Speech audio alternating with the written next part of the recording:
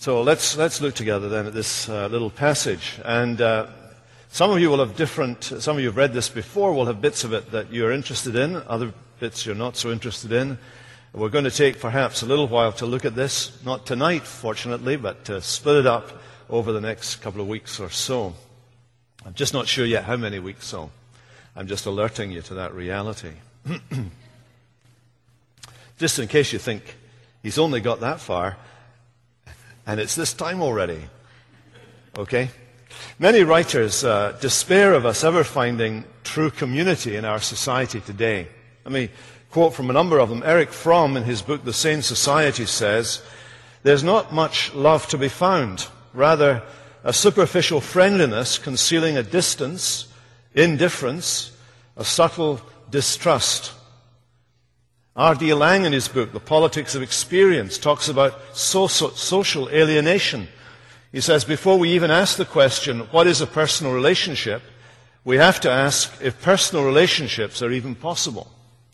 Karen Horney, a respected psychiatrist, in her book, The Neurotic Personality of Our Time, says that the average individual, even when he or she has many contacts with others, feels comparatively emotionally isolated, caught in the dilemma of hungering for a great deal of affection and yet finding great difficulty in obtaining it. Now, I wonder whether you identify with any of those phrases: social or superficial friendliness, social alienation, emotional isolation. If you do, then they sum up for you a rather depressing diagnosis of our sick society. But what if there was a sign of hope? What if there was a society marked by mutual care, mutual involvement, and mutual solidarity? Well, here at the beginning of Acts, and I remind you that what is happening in this book, it's part of a two-part work. One work by Luke describing the uniqueness of what Jesus Christ has achieved.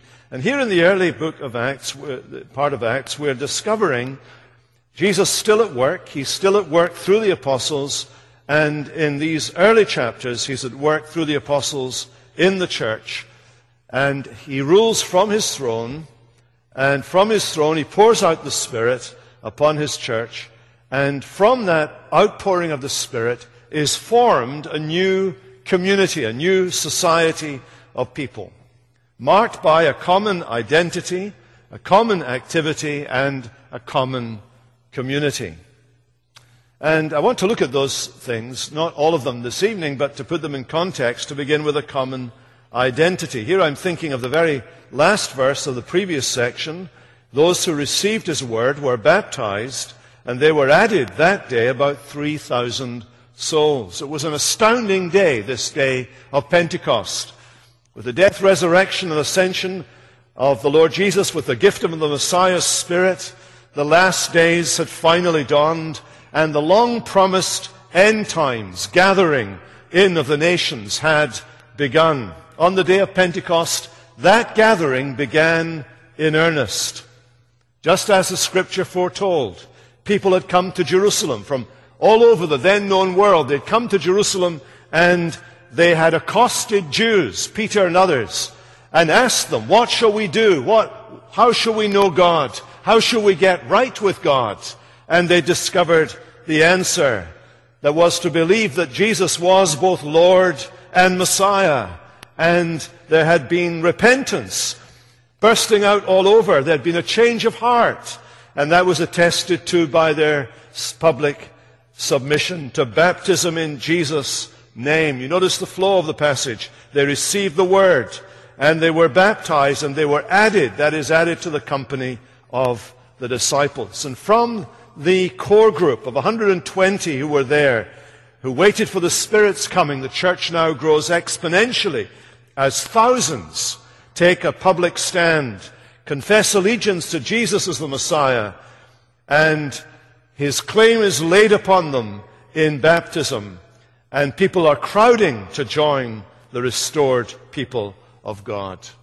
What were they added to, we ask ourselves? What were they joining that first Pentecost? Well, they were not joining something brand new. They were joining the church. They were joining the ecclesia. The connection Peter draws with Abraham and the promise that he's made, a great covenant promise, the promises to you and to your children, and then to all who are far off, that promise based on the Abrahamic covenant, in which God, through Abraham, promises to reach all the nations, people from all over the world, and bless them with the forgiveness of sins and the Holy Spirit, as well as blessing believers and their children.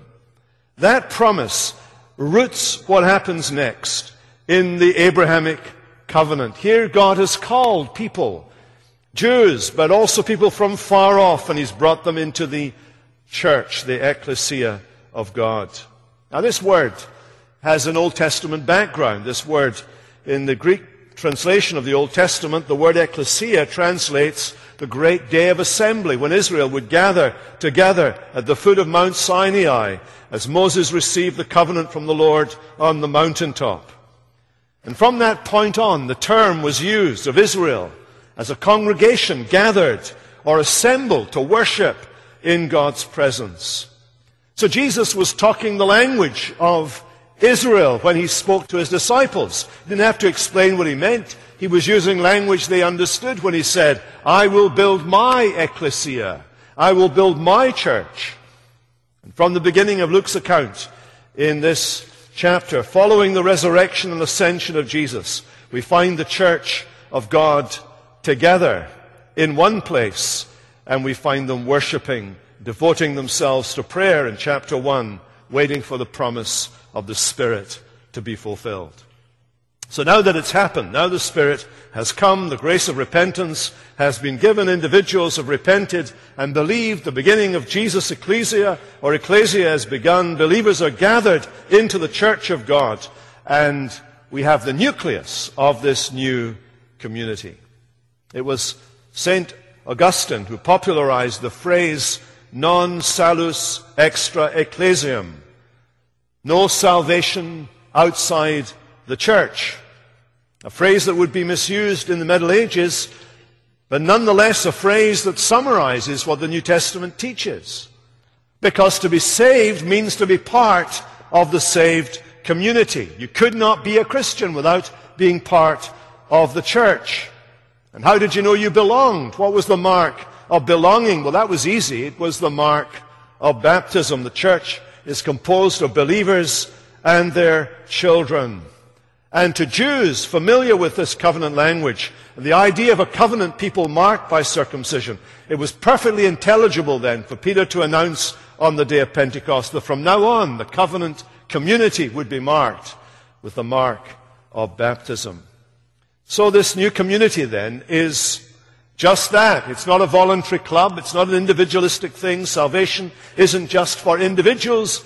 It's individuals who are brought together into this great bundle of life and have this new identity. They are the baptized. They are the believers. They are those who belong. They belong to God in Christ. A common identity. And I ask you this evening, do you have this identity? Is this identity yours? Are you among those who have received the Word?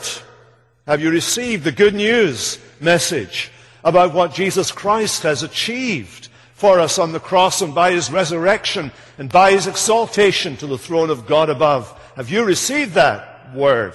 Have you received it gladly into your hearts? Have you taken it for yourself? Do you own it? Is it your word so that you believe it? Are you part of the people of God? Is that your identity? I have to say that finding yourself begins here this evening. Finding yourself in a world where people have lost themselves begins when you find a new identity in Jesus Christ. It doesn't end there, it begins there. That's the foundation of this new community. But then it goes on from there to a common activity. You can see that now in the verses we read, verse 42.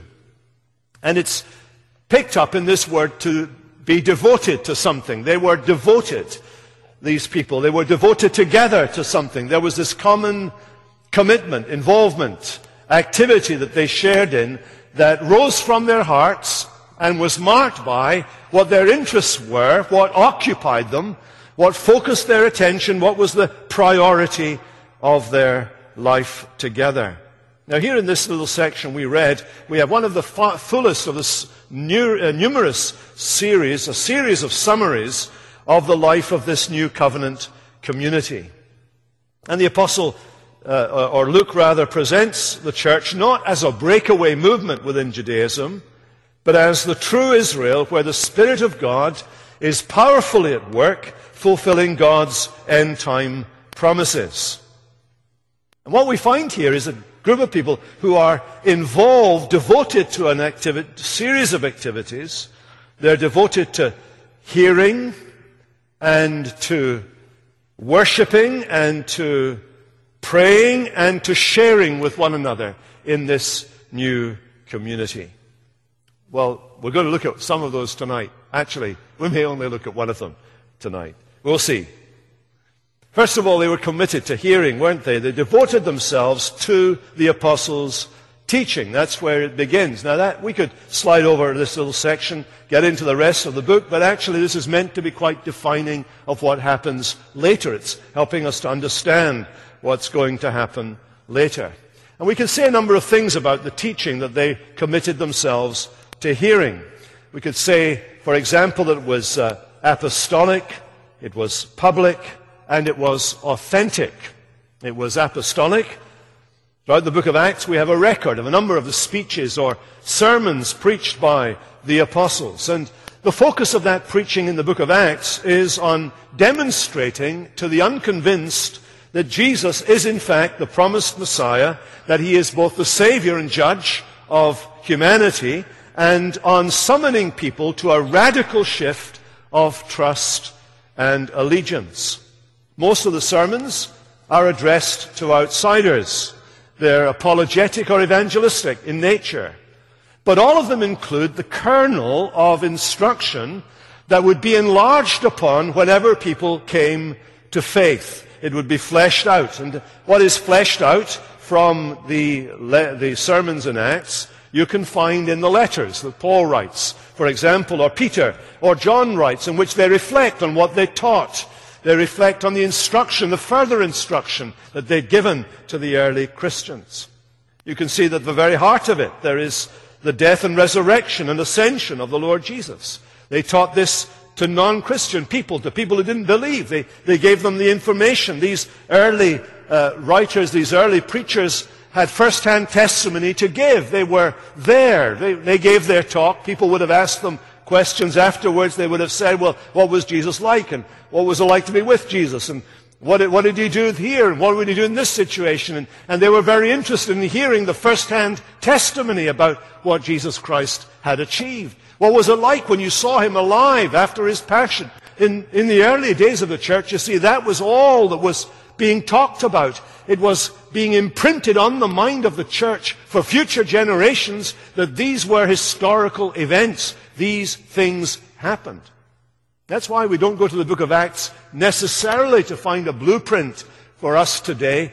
These were unique days. The apostles were alive. You could meet someone and talk to someone who knew Jesus. Not just the 12, but others. Men and women who'd known him in their life and who had an apostolic witness in the sense that they were able to tell you firsthand what they'd heard and seen. And this book is written so that you can get a flavor for the impact that first-hand testimony had on the people who heard it. And it's through their testimony that you and I come to believe. That's why it's so important to remind ourselves of the framework of the book, that part 1, Luke's gospel, is about what Jesus did, and part 2 is about what he continued to do through the apostles in the early days of the church. Now, why is there such an emphasis on the role of the apostles? We've already seen this. In chapter 1, we saw how painstaking the effort was to make sure that the number 12 was made up. That wasn't just because they had a penchant for round figures. They really needed to have the 12 there in place because this was the core of the new Israel. They needed the eyewitnesses, and you notice the qualifications. We'll choose those who were with us from the beginning, who were eyewitnesses of the life as well as of the death and resurrection of Jesus.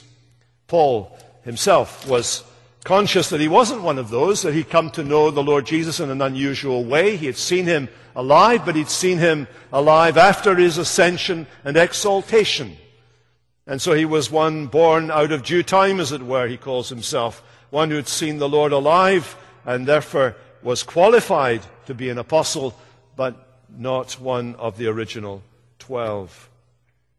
So in Acts 22, Paul tells about the words spoken to him. The God of our fathers has chosen you to know his will and to see the righteous one and to hear words from his mouth. You will be his witness to all men of what you have seen and heard. So Paul's witness, Peter's witness, the witness of the apostles, foundational, they're specially appointed by Jesus for the task. And they're specially anointed by Jesus for the task. The placing of Acts, not right next door to Luke, where it should be, because it's part 2, the placing of Acts in our New Testament, in the providence of God, is quite crucial. Because there's some information that isn't in Luke that you find in John that helps you understand what's going on in Acts. And that information particularly pertains to the ministry of the Holy Spirit. Without John in the way, without John in brackets in between Luke and Acts, you would have a whole series of questions about what's going on in the account of the coming of the Holy Spirit. Because while Luke mentions the Spirit in his gospel, he doesn't give us the expanded treatment that you find John giving us in his gospel. So when you go to John's gospel, you find that Jesus promises that he will send the Holy Spirit. A number of things happen here. In John's gospel, there's an emphasis on the Word, the message of God. God the Father speaks. Jesus is the Word that God speaks. The Holy Spirit is the one who hears the Word, and having heard what the Word that's been spoken, he then re-speaks that Word to us. He speaks it rather not to us directly, but first of all to the apostles. So there's this action, Father, Son, Spirit, the speaker, the Word, the hearer, within the Trinity. And so all three members of the Trinity are involved in this communicative process of teaching us the will and word of God. So what does Jesus talk about? We've mentioned this before. I just so very briefly mention it now. He promises in chapters 14 and 16 of John's Gospel that when the Holy Spirit comes to them, and he's not talking to us but to them, when the Holy Spirit comes to them, and you can see that in the language that's used, I have many things to say to you while I'm still with you, but you can't bear them right now. But after I've gone, the Spirit will come and he will remind you of what I said. He'll remind you of what I said. He'll supplement what I said by leading you into all truth, and he will tell you things to come. And that's what we have, isn't it, in our New Testament? The reminder of what Jesus said, the Gospels. The supplementing of what Jesus said, the things that he wanted to say, if he'd had time. The expansion of the things he taught them in the 6 weeks before his ascension. We have those in the epistles, the letters, and the things to come, the book of Revelation. What Jesus promised the Spirit would give, we have in the Bible because they were specially anointed by the Spirit for the task. Here's what he says at the end of verse 15, what Jesus says. When the Counselor comes, whom I will send to you from the Father, the Spirit of truth, who goes out from the Father, he will testify about me, and you also will testify, for you have been with me from the beginning. That's why the apostles were so crucial. You can see why this common activity in the earliest form of the church, they're giving themselves, devoting themselves. They want to make sure they learn as much about Jesus as these men who knew Jesus could teach them. And they devote themselves to the task. Later parts of Acts emphasize the priority of the apostles' teaching in the life and witness of the church. For example, in chapter 4, we read this, with great power the apostles were giving testimony to the resurrection of the Lord Jesus, and great grace was upon them all. So the teaching was apostolic. And then the teaching was public. The early Christians made it their practice to meet together in different contexts. They met together in the temple courts. They met together from house to house. And we're going to look at this on another occasion, but you can see in the different kind of venues in which they met that there are different kinds of gatherings for God's people. There are more formal gatherings and there are informal gatherings. The more formal gatherings which here are associated with the temple and which were probably held there because of the need for a big space to have a large crowd, a growing crowd, a growing daily, a crowd of people who are wanting to hear what the apostles were teaching. And the people who went there wanted to identify with the public preaching of the gospel to their fellow Israelites. It was an act of testimony. So Christians gathering together in large numbers is an act of testimony to the truthfulness of the gospel.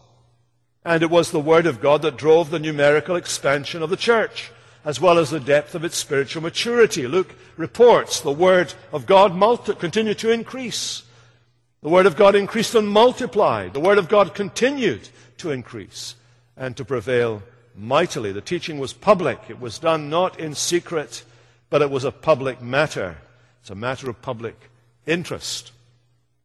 And then, thirdly, the teaching was authentic. See, how did you know that these men who were standing up and purporting to be ear and eye witnesses of Jesus, how did you know that they'd been with Jesus? What kind of empirical proof could they demonstrate that they had been with him and were associated with him? Well, it's very interesting to see how it's spelt out in the passage. Earlier on in Luke's sermon, on the day of Pentecost, Luke had spoken to these people who had been in Jerusalem and who were natives to Palestine, and he said, I'm going to talk to you about Jesus of Nazareth. You know who he is. I don't have to make a big argument that he existed, or where did he come from or anything. You all know this. Because you've all seen one of his miracles, or you all know someone who was healed by him, or you all know someone who was there when he raised someone from the dead. You know all this news about what Jesus Christ accomplished. You all were there. There's a good southern phrase that I just snuck in there. As we'd say in Glasgow, yous were there. The plural of you. You all were there. You were there when you saw these things. So he presents, and this is important, by the way, for your understanding of miracles and signs and wonders. He presents the miracles and signs and wonders that Jesus performed as credentials for his messiahship, his sonship, and as the basis for their believing that he was the one sent by God. Now, what do we read here? Verse 43. Signs and wonders were being done through the apostles. What did these early Christians notice? What was the evidence that these people had been with Jesus? They did what Jesus did. Why did they give ear to the apostles? Well, because the apostles were part of the band who were with Jesus, and they were doing what kind of things that Jesus did. Not as many. They didn't do as mighty things as Jesus did, but they were doing a lot of stuff that Jesus did. Therefore, you had to listen to them. In other words, the signs and wonders they performed were part of the credentials of being an apostle. That was basic.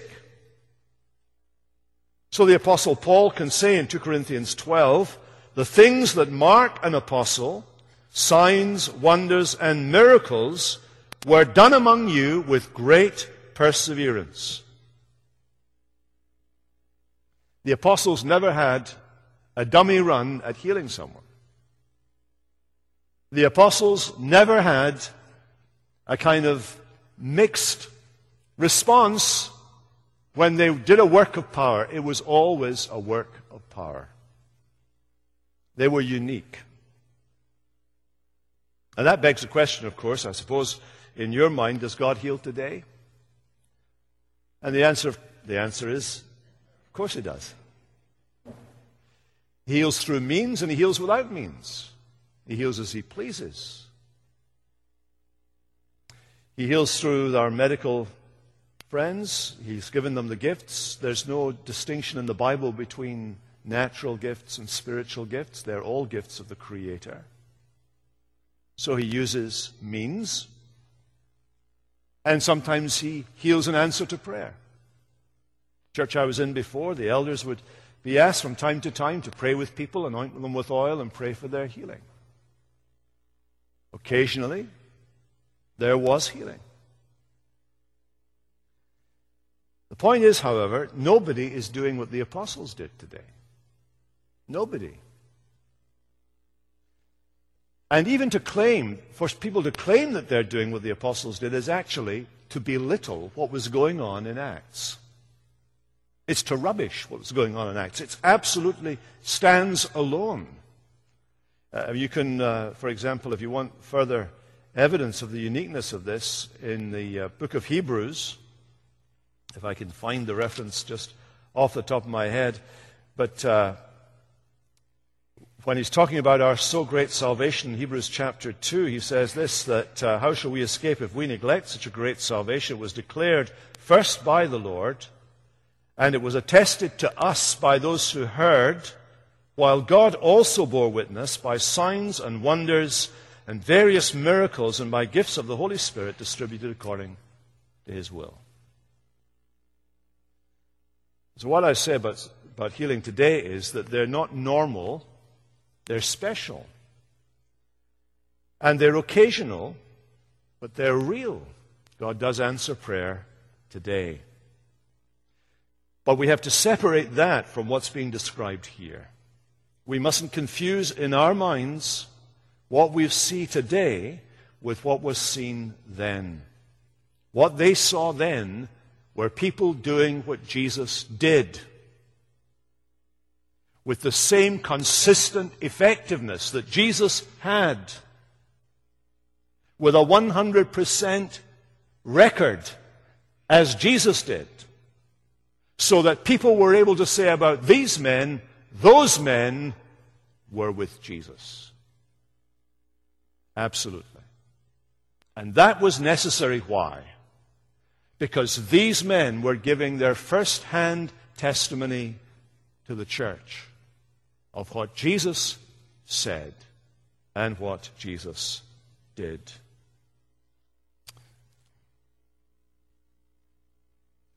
Oh, that was a sideline. But here's how I want to just draw it together as we come to a close this evening. They devoted themselves to the apostles' teaching. Christopher Hitchens, in his book, God is Not Great, How Religion Poisons Everything, tells us how he went and explored what he calls the Eastern solution. He visited an ashram of a celebrated guru in Pune, in the hills above Mumbai, and at the entrance of the tent where the guru taught, there was a sign which read, "Shoes and minds must be left at the gate." And he rightly mocks the idea of being asked to check in his mind at the gate. Because even to a new atheist, truth matters. Truth matters. One social observer has suggested 4 characteristic questions of recent generations like this. If you were born before 1945, you're likely to ask the question, is it true? The post-World War II generation, up to about 1964, the baby boomers are more pragmatic. They want to ask, does it work? Generation X were consumers. They ask the question, do I want it? The millennium generation ask, will I look good if I buy into this belief? Well, of course, it's an oversimplification. But the reality is that the old question, is it true, still keeps coming back onto the agenda. And sometimes we Christians fudge. We use language like the language of a personal relationship. Somebody says to you, what does Christianity mean to you? And you say to them, it means a personal relationship with Jesus. So, what does that look like? They ask you. Well, Jesus speaks to me. So you have a little voice going on in your head and Jesus speaks to you. Should you go and see a psychiatrist? No, that's not what it is to tell, but Jesus speaks to me. And you see, the problem with that kind of response is it leaves you totally vulnerable, doesn't it? It leaves you vulnerable to being exposed by your friend. It leaves you vulnerable to a commitment to subjective experience that are relying on your own emotional energy to keep this going that may disappoint you in the end. How many Christians are just nowhere today because they saw their testimony as being something that they had to articulate about how they felt or had experienced about Jesus, and they couldn't sustain it. They couldn't sustain it. Because at the end of the day, you see, the personal relationship with Jesus does involve Jesus speaking to us, but we need to know in how he speaks to us. And here we find at the very beginning of the story of the church exactly how he speaks to us. It's not a voice inside your head. It's a public voice. Tonight it's mine. And it's the voice of the Holy Spirit through my voice. God uses a human voice to speak to you his word publicly in the hearing of these people here. This word. And you can read it and you can hear it. And God is pleased to use a public voice to speak into your heart. It may be in this setting, it may be in a one-to-one setting, it may be a friend of yours who either summarizes or uses an idea that's in the Bible to speak to you, or to encourage you, to exhort you, to rebuke you, or whatever it may be. But the Word of God comes from the Word of God, and it comes to your heart. It's not a voice in your head. Of course, sometimes part of the Bible comes popping into your mind.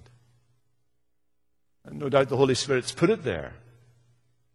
But it's never a word out of the blue, and it's not a word out of the air, and it's not down to how you're feeling. It's down to something that has objectively been said, because at the end of the day, when the little voice speaks, whether it speaks publicly or speaks privately or speaks personally, you can go back to the book. You can check it out. Did he really say this? Did he really mean that? I guess that's what's good about writing love letters. Especially if there's distance between the lovers. The words that were spoken in private, whispered in the ear,